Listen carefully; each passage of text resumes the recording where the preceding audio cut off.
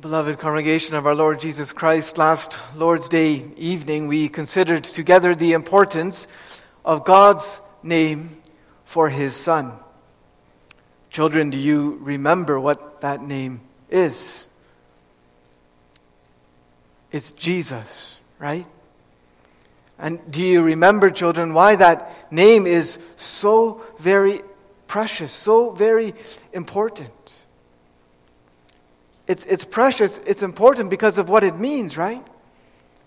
Do you remember what it means? It means Savior, or the Lord saves. And that points to what Jesus, what God's Son does. He saves His people. He saves them from their sins. And that's such good news. We saw that last week. It's such good news for you and me. Because we all have sins, don't we? We all need the complete salvation that Jesus and Jesus alone gives. And so God's name for His Son, this name Jesus, is such a precious name. It invites and it urges sinners everywhere to come to Him and to cling every day to Him and Him alone for that salvation. And yet, maybe you hesitate. Maybe you think it can't be that simple. Or maybe you wonder if you should come, or even whether you can come. What if I don't know enough? What if I don't meet His standards? What if just coming to Him and clinging to Him doesn't work? Or maybe you have come, but you struggle to really cling to the Lord Jesus. You see all your sins, all your failures, all your doubts, and Satan takes all of that and puts them in front of your eyes and taunts you and tempts you to think that, you see, Jesus isn't really that great of a Savior after all. Or maybe you're discouraged and down and even depressed because sticking with Jesus, clinging to Jesus, just isn't as easy as you thought it would be. Or maybe you're here this evening as one who has strayed and is straying from Him, one who has wandered away from Him. And you're here tonight and you think, what is the use of going back to Him? Well, beloved, this is why we need to remember that Jesus is not the only name for the Son of God. Jesus is His personal name, perhaps, or His personal name, but He also has an official name. Perhaps more accurately, you could say a title. A name, a title that God, knowing the stubbornness of our hearts and the weakness of our faith, has revealed to us in Scripture in order to encourage us and to urge us all the more to come to Jesus and to cling to Him. Do you know what that name, that title I'm talking about is? It's Christ. Just like the name Jesus, this title, this name is a very important and a most precious and encouraging title. Both the passage we read, Matthew 16, and Lord's Day 12 of the Heidelberg Catechism clearly tell us that. And you can think also of other verses in the Bible. I read this afternoon, 1 John 5, verse 1, I believe, or 2. Whoever confesses that Jesus is the Christ is born of God. It's a very important, a very precious, precious title. And Jesus Himself, when Peter confessed Him as the Christ, He responded with that exclamation, "Blessed art thou, Simon Bar-Jonah." The name, the title Christ, then, is important for us to know.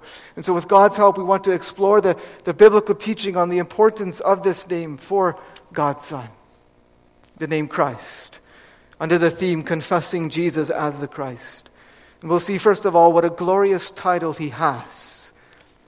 Secondly, what a great work He does. And third, what a gracious gift He shares. So, congregation, what are we really confessing? What are we really saying when we confess, I believe in Jesus Christ? Well, to answer that question, we need to answer another question. Why? Why is He called Christ? Maybe some of you younger children maybe you wonder if Christ is Jesus' last name. And that's understandable. It's so often in Scripture, it's paired with his personal name, Jesus. But that's not really why he has that title, that name. Lord's Day 12, question and answer 31, it gives us the biblical reason for this name. The question it asks is why is Jesus, the Son of God, called Christ, that is anointed? And right away you see what Christ means, right? It means anointed. And so does the Hebrew name it translates, Messiah. They both mean anointed. Now, that doesn't tell us a whole lot by itself. But the answer to that question tells us more. Look with me at the reason for this name given in the answer. He is called Christ because he is ordained of God the Father and anointed with the Holy Spirit to be what? Here I'm just going to summarize. To be our chief prophet and teacher, our only high priest, and our eternal King. That's huge. That's big. This name, this title, Christ, is not a last name. It's a glorious title. So confessing Jesus as the Christ is confessing then in the first place what a glorious title he has. Now, just by the way, this answer, if I may digress for just a moment, this answer in Lord's Day or question and answer 31 is a good example of the value of the catechism and also of the value of preaching through the catechism. Maybe I'm preaching to the choir here, but I know sometimes that catechism preaching can make people feel a bit uncomfortable. And I want to address that for just a moment. Shouldn't we just preach through the Bible? It's a fair question. But you see, at least as far as I know, you're not going to get in any one text of Scripture a full explanation of the title of the name Christ. What the Catechism is doing here is bringing together all of the Bible's teaching on this name into one paragraph to help us understand its full meaning. It's comparing Scripture with Scripture to teach us what a glorious title, what a glorious position our Savior has, and therefore what a great, glorious salvation we have in Him. That's why we value, that's why we emphasize sound catechisms and confessions, especially the ones in the back of our Psalter. No, they're not essential to salvation. God's Word is entirely sufficient.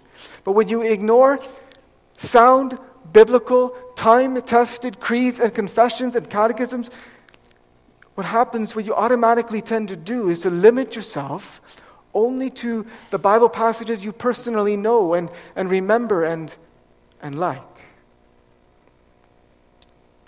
You can tend to cherry pick. And that can result, not necessarily, but it can result in wrong or at least impoverished interpretations and understanding. So, that's all just said to point out that Lord's Day 12 is a good example of the value of the catechism and of catechism preaching. It tells us, Lord's Day 12, what a glorious title Christ is, what a glorious title Jesus has. When Jesus asks his disciples in Matthew 16, verse 15, who they say he is, Peter confesses, "Thou art the Christ, the Son of the living God." And Jesus answers Peter by exclaiming, "Blessed art thou, Simon Bar-Jonah, for flesh and blood has not revealed it unto thee, but my Father which is in heaven." In other words, this title, this name Christ, is not a title people came up with. It's a title revealed by God. And that points, first of all, to the glorious authority of Jesus, of his Son. To confess that Jesus is the Christ is to confess that he is the Savior ordained, appointed by God the Father. He has God's approval. God said of him at his baptism, "This is my beloved Son, in whom I am well pleased." That means he is, at least one of the things there, it means he is invested with God's authority. He is not a self-appointed Savior. He's a God-appointed Savior. He was appointed by his Father from all eternity. And in the fullness of time, in God's predetermined time, he was sent by God, given by God for salvation. Maybe a bit of an illustration will help to see the significance of this. Imagine you had to make a 911 call. I hope you never have to do this, but imagine you had to make a 911 call because someone at your home was seriously hurt or sick. And imagine when the paramedics showed up, they showed up in an unmarked ambulance with no lights and no sirens. And they came in and they were just wearing ordinary clothes, no uniform. You'd probably be a little suspicious. You'd probably wonder, are they legit? But you see, the title Christ is like the markings and lights and sirens on the ambulance. It's like the paramedics' uniforms. It's God's seal on Jesus. It's meant to remove all suspicion we might have toward the Savior. It's meant to remove any doubt about Jesus' authority to save us. The name Christ tells us he is ordained by God the Father. He comes with divine authority.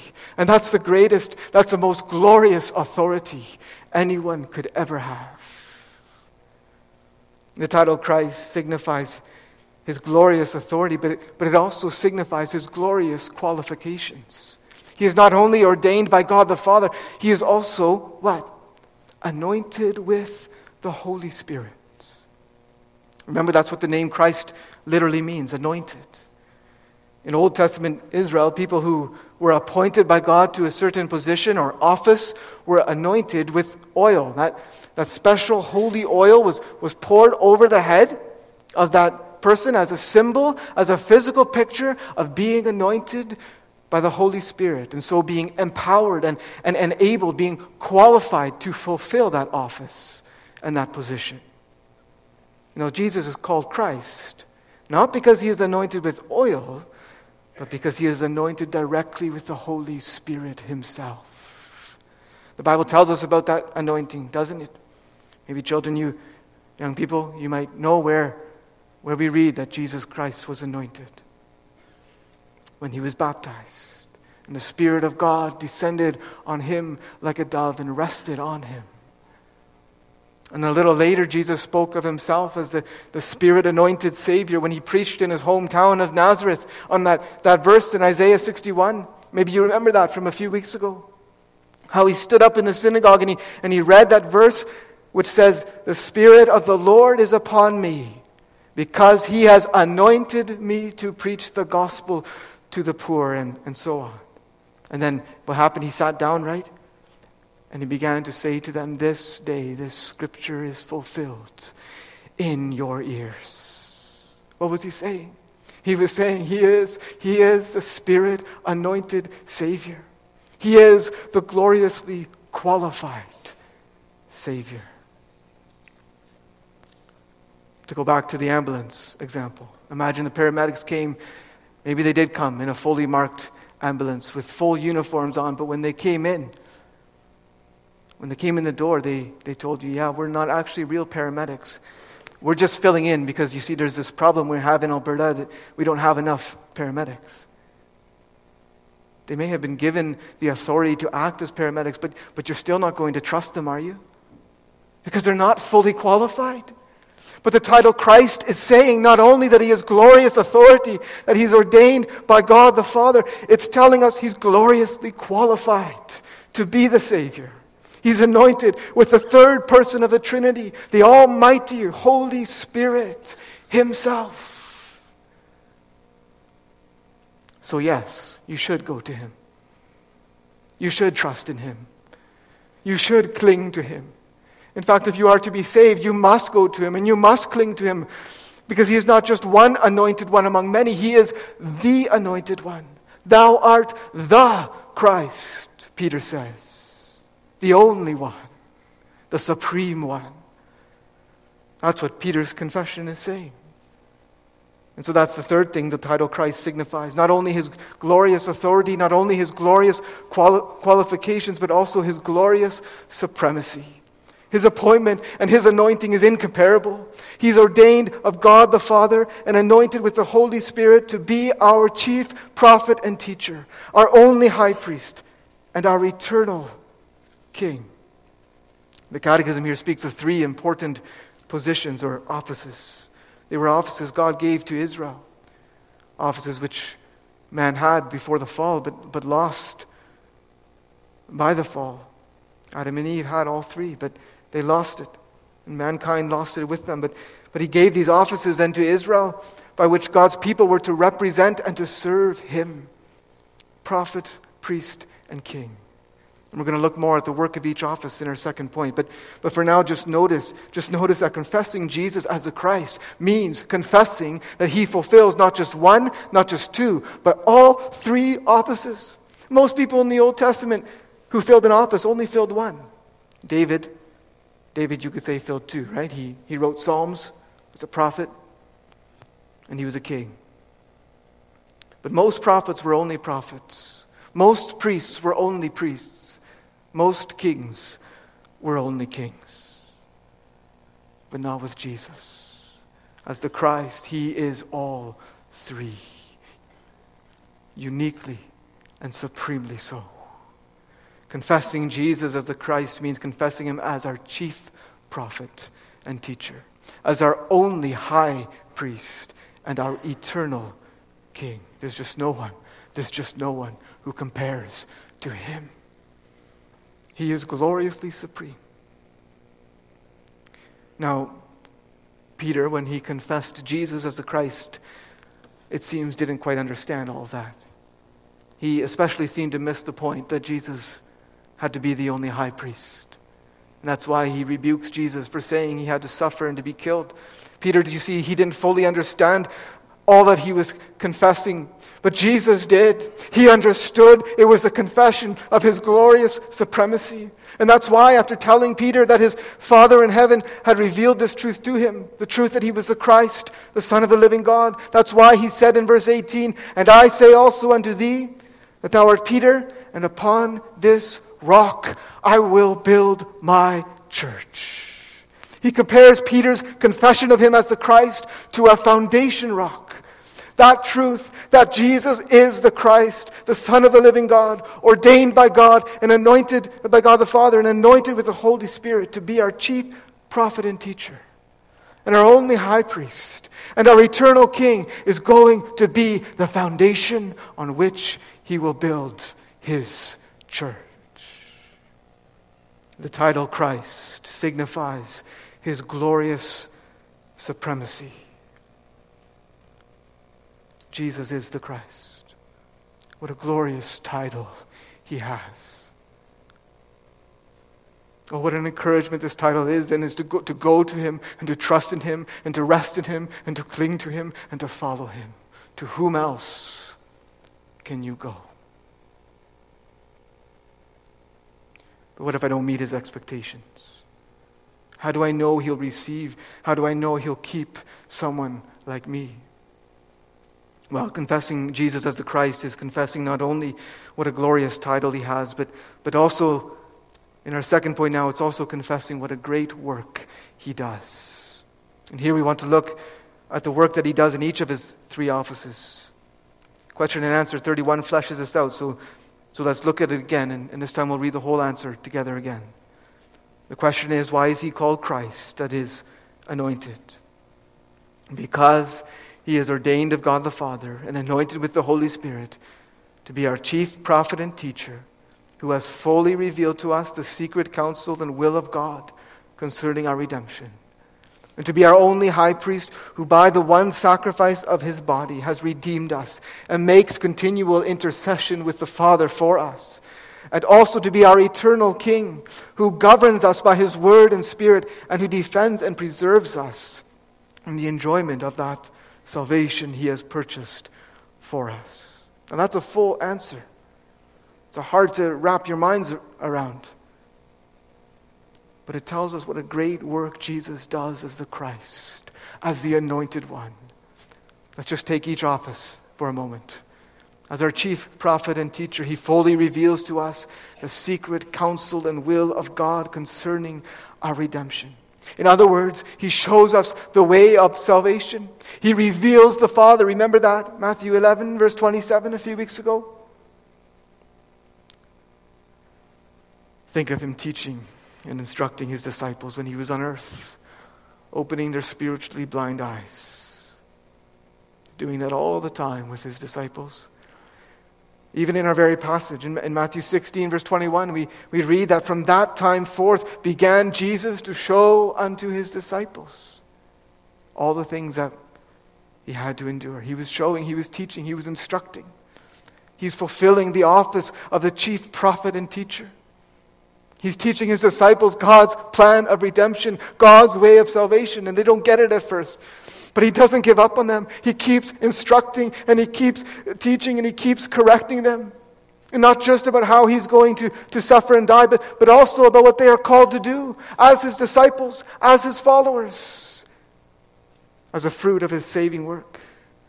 If any man will come after me, he says in verse 24, he teaches them, let him deny himself and take up his cross and follow me.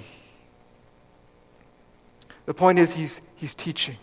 He teaches us in and by his written word, both the Old and the New Testament, through his Holy Spirit, all we need to know. You see what an encouragement that is, congregation? That means we can go to him with all of our ignorance and say to him, Lord Jesus, teach me.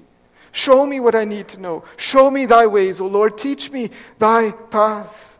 And he will, because that's his office. That's what he does. He does it through his word and through the Bible. So then let's be people who love the word of God. Let's be people who read the word of God. Let's be people who listen to the word of God and who study it and who search it and who meditate on it.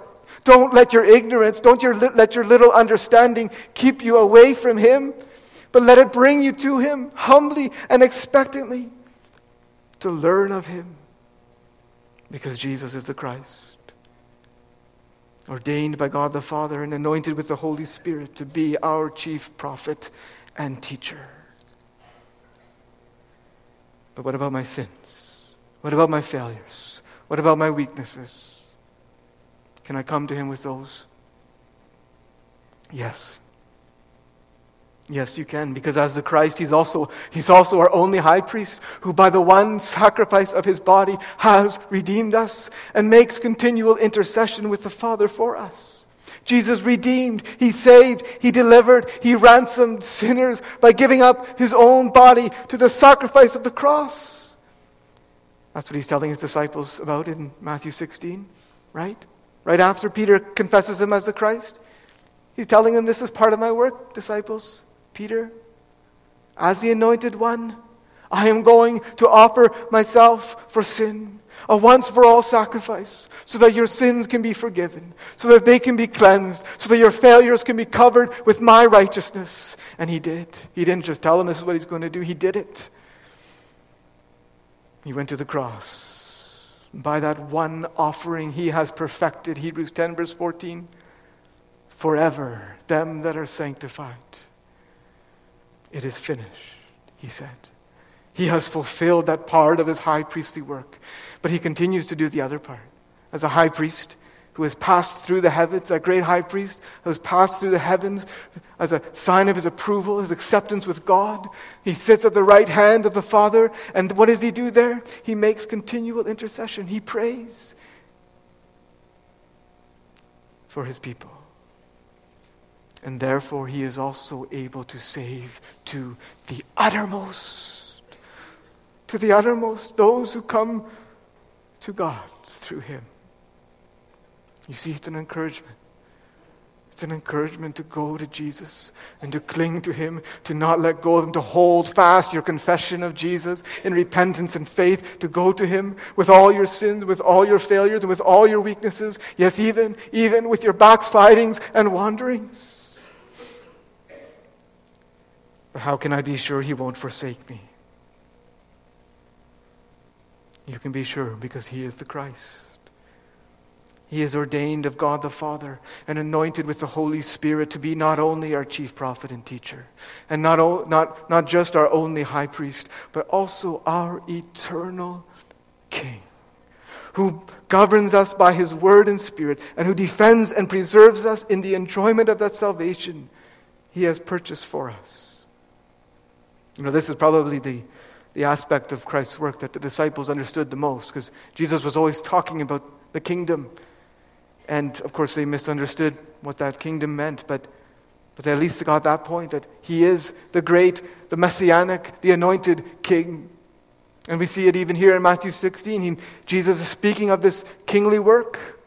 Think about that wonderful, that majestic promise he gives in verse 18.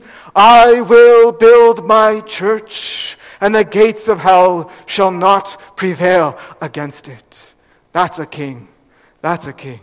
Think about how he gives with kingly authority the keys of the kingdom of heaven to Peter as representative of his church. Think about how he promises in Matthew 16 that he will one day come as a son of man in the glory of his Father with his angels. How he will come in his kingdom. The point to see here, congregation, is just this, that Jesus is king and he rules. He is anointed king and he rules and he cares for and he protects his people. He won't forsake or fail any of you who come to him and who rely on him and who rest on him. He promises, as one hymn accurately reflecting God's word puts it, the soul that on Jesus has leaned for repose, I will not desert to its foes. That soul, though all hell should endeavor to shake, I'll never forsake. Oh, what a great work Jesus does as the Christ, as the anointed prophet, priest, and king. He does all that we need. Have you come to him? Every one of you? Do you know his work in your life? Oh, if you have not come, then this glorious title of Jesus, the title Christ, invites you and urges you to come. There are no standards he asks you to meet before coming to him.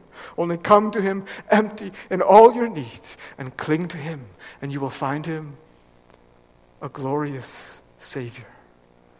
And not only a glorious Savior, but also a generous and a life-changing Savior too.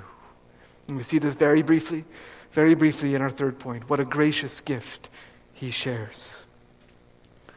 Question and answer 32 speaks about this gracious, this life-changing gift. The question asks, but why art thou called a Christian?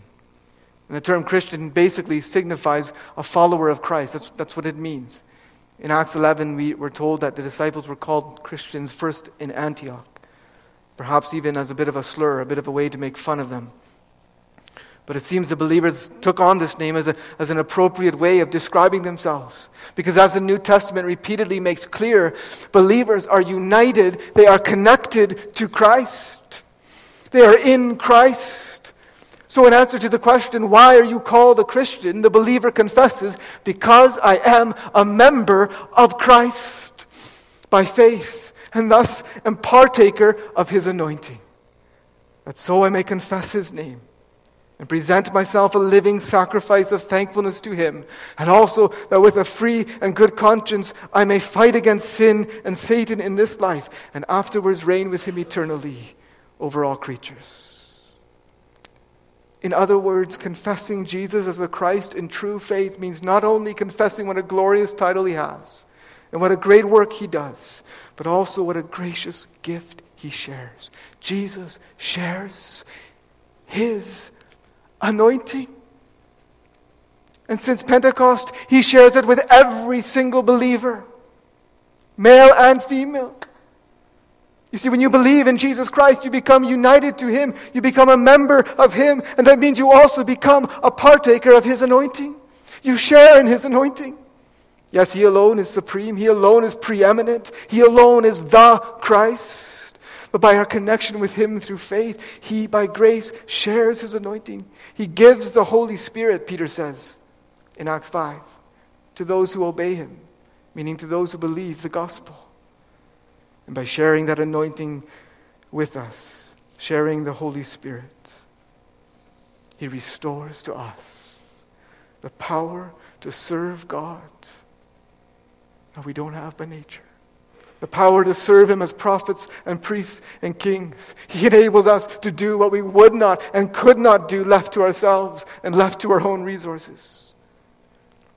What a gracious gift he shares. It changes everything.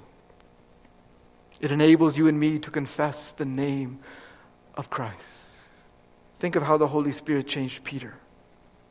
Here he's a bit of you see both sides of him, right?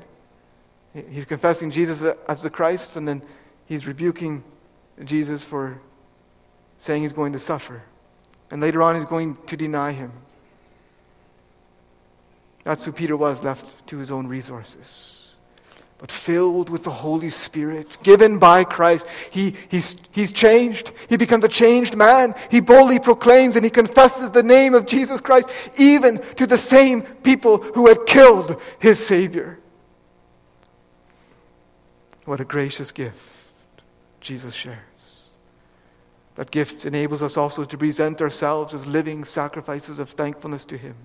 It enables us to do what Jesus says his followers must do in Matthew 16, verse 24. It enables us to deny ourselves and to take up our cross and to follow him, yes, even to lose our lives for Christ's sake, as a sacrifice of thankfulness. What a gracious gift. It's a gift that enables us to wage war against sin and Satan in this life with a free and good conscience, meaning fearlessly and sincerely. It enables us by grace to one day reign with him eternally over all creatures. To reign with Christ. What a gracious gift he shares. The question is, in what ways is his gift? In what ways is his anointing, that anointing that he shares, evident in your life and in my life? How is his anointing that he shares with every believer impacting and changing your life? If you are a true Christian, you will be different. It cannot be otherwise. He shares his anointing with all who belong to him by faith. And so if you're not living this way, if you're not living as a Christian, confessing Christ's name, presenting yourself as a living sacrifice to him and fighting against sin and Satan, if you're not doing that, how can you call yourself a Christian? Maybe you hear this and you are looking to Christ. You are seeking to live in this way. But you see your shortcomings. You see your failures. You fall short in so many ways. And then remember that Jesus is the Christ. Jesus is the Christ. And when he shares this gracious gift, he doesn't ask you to go and serve him in your own strength. No, he gives you the strength and the power to live in true, thankful service to God by his Holy Spirit. So go to him. Go to him. Cling to him. Yes, also if you are not yet a Christian, then go to Jesus. He is the Christ. He is the glorious Savior. Confessing Jesus as the Christ means confessing what a glorious title he has, what a great work he does, and what a gracious gift he shares. Confessing Jesus as the Christ means confessing what a glorious Savior he is. So go to him. Believe in him. Cling to him. Confess him. And serve him. Today, tomorrow, this week, and forever. Because Jesus is the Christ. And he shall have dominion over land and sea, earth's remotest regions. Shall his empire be. Amen.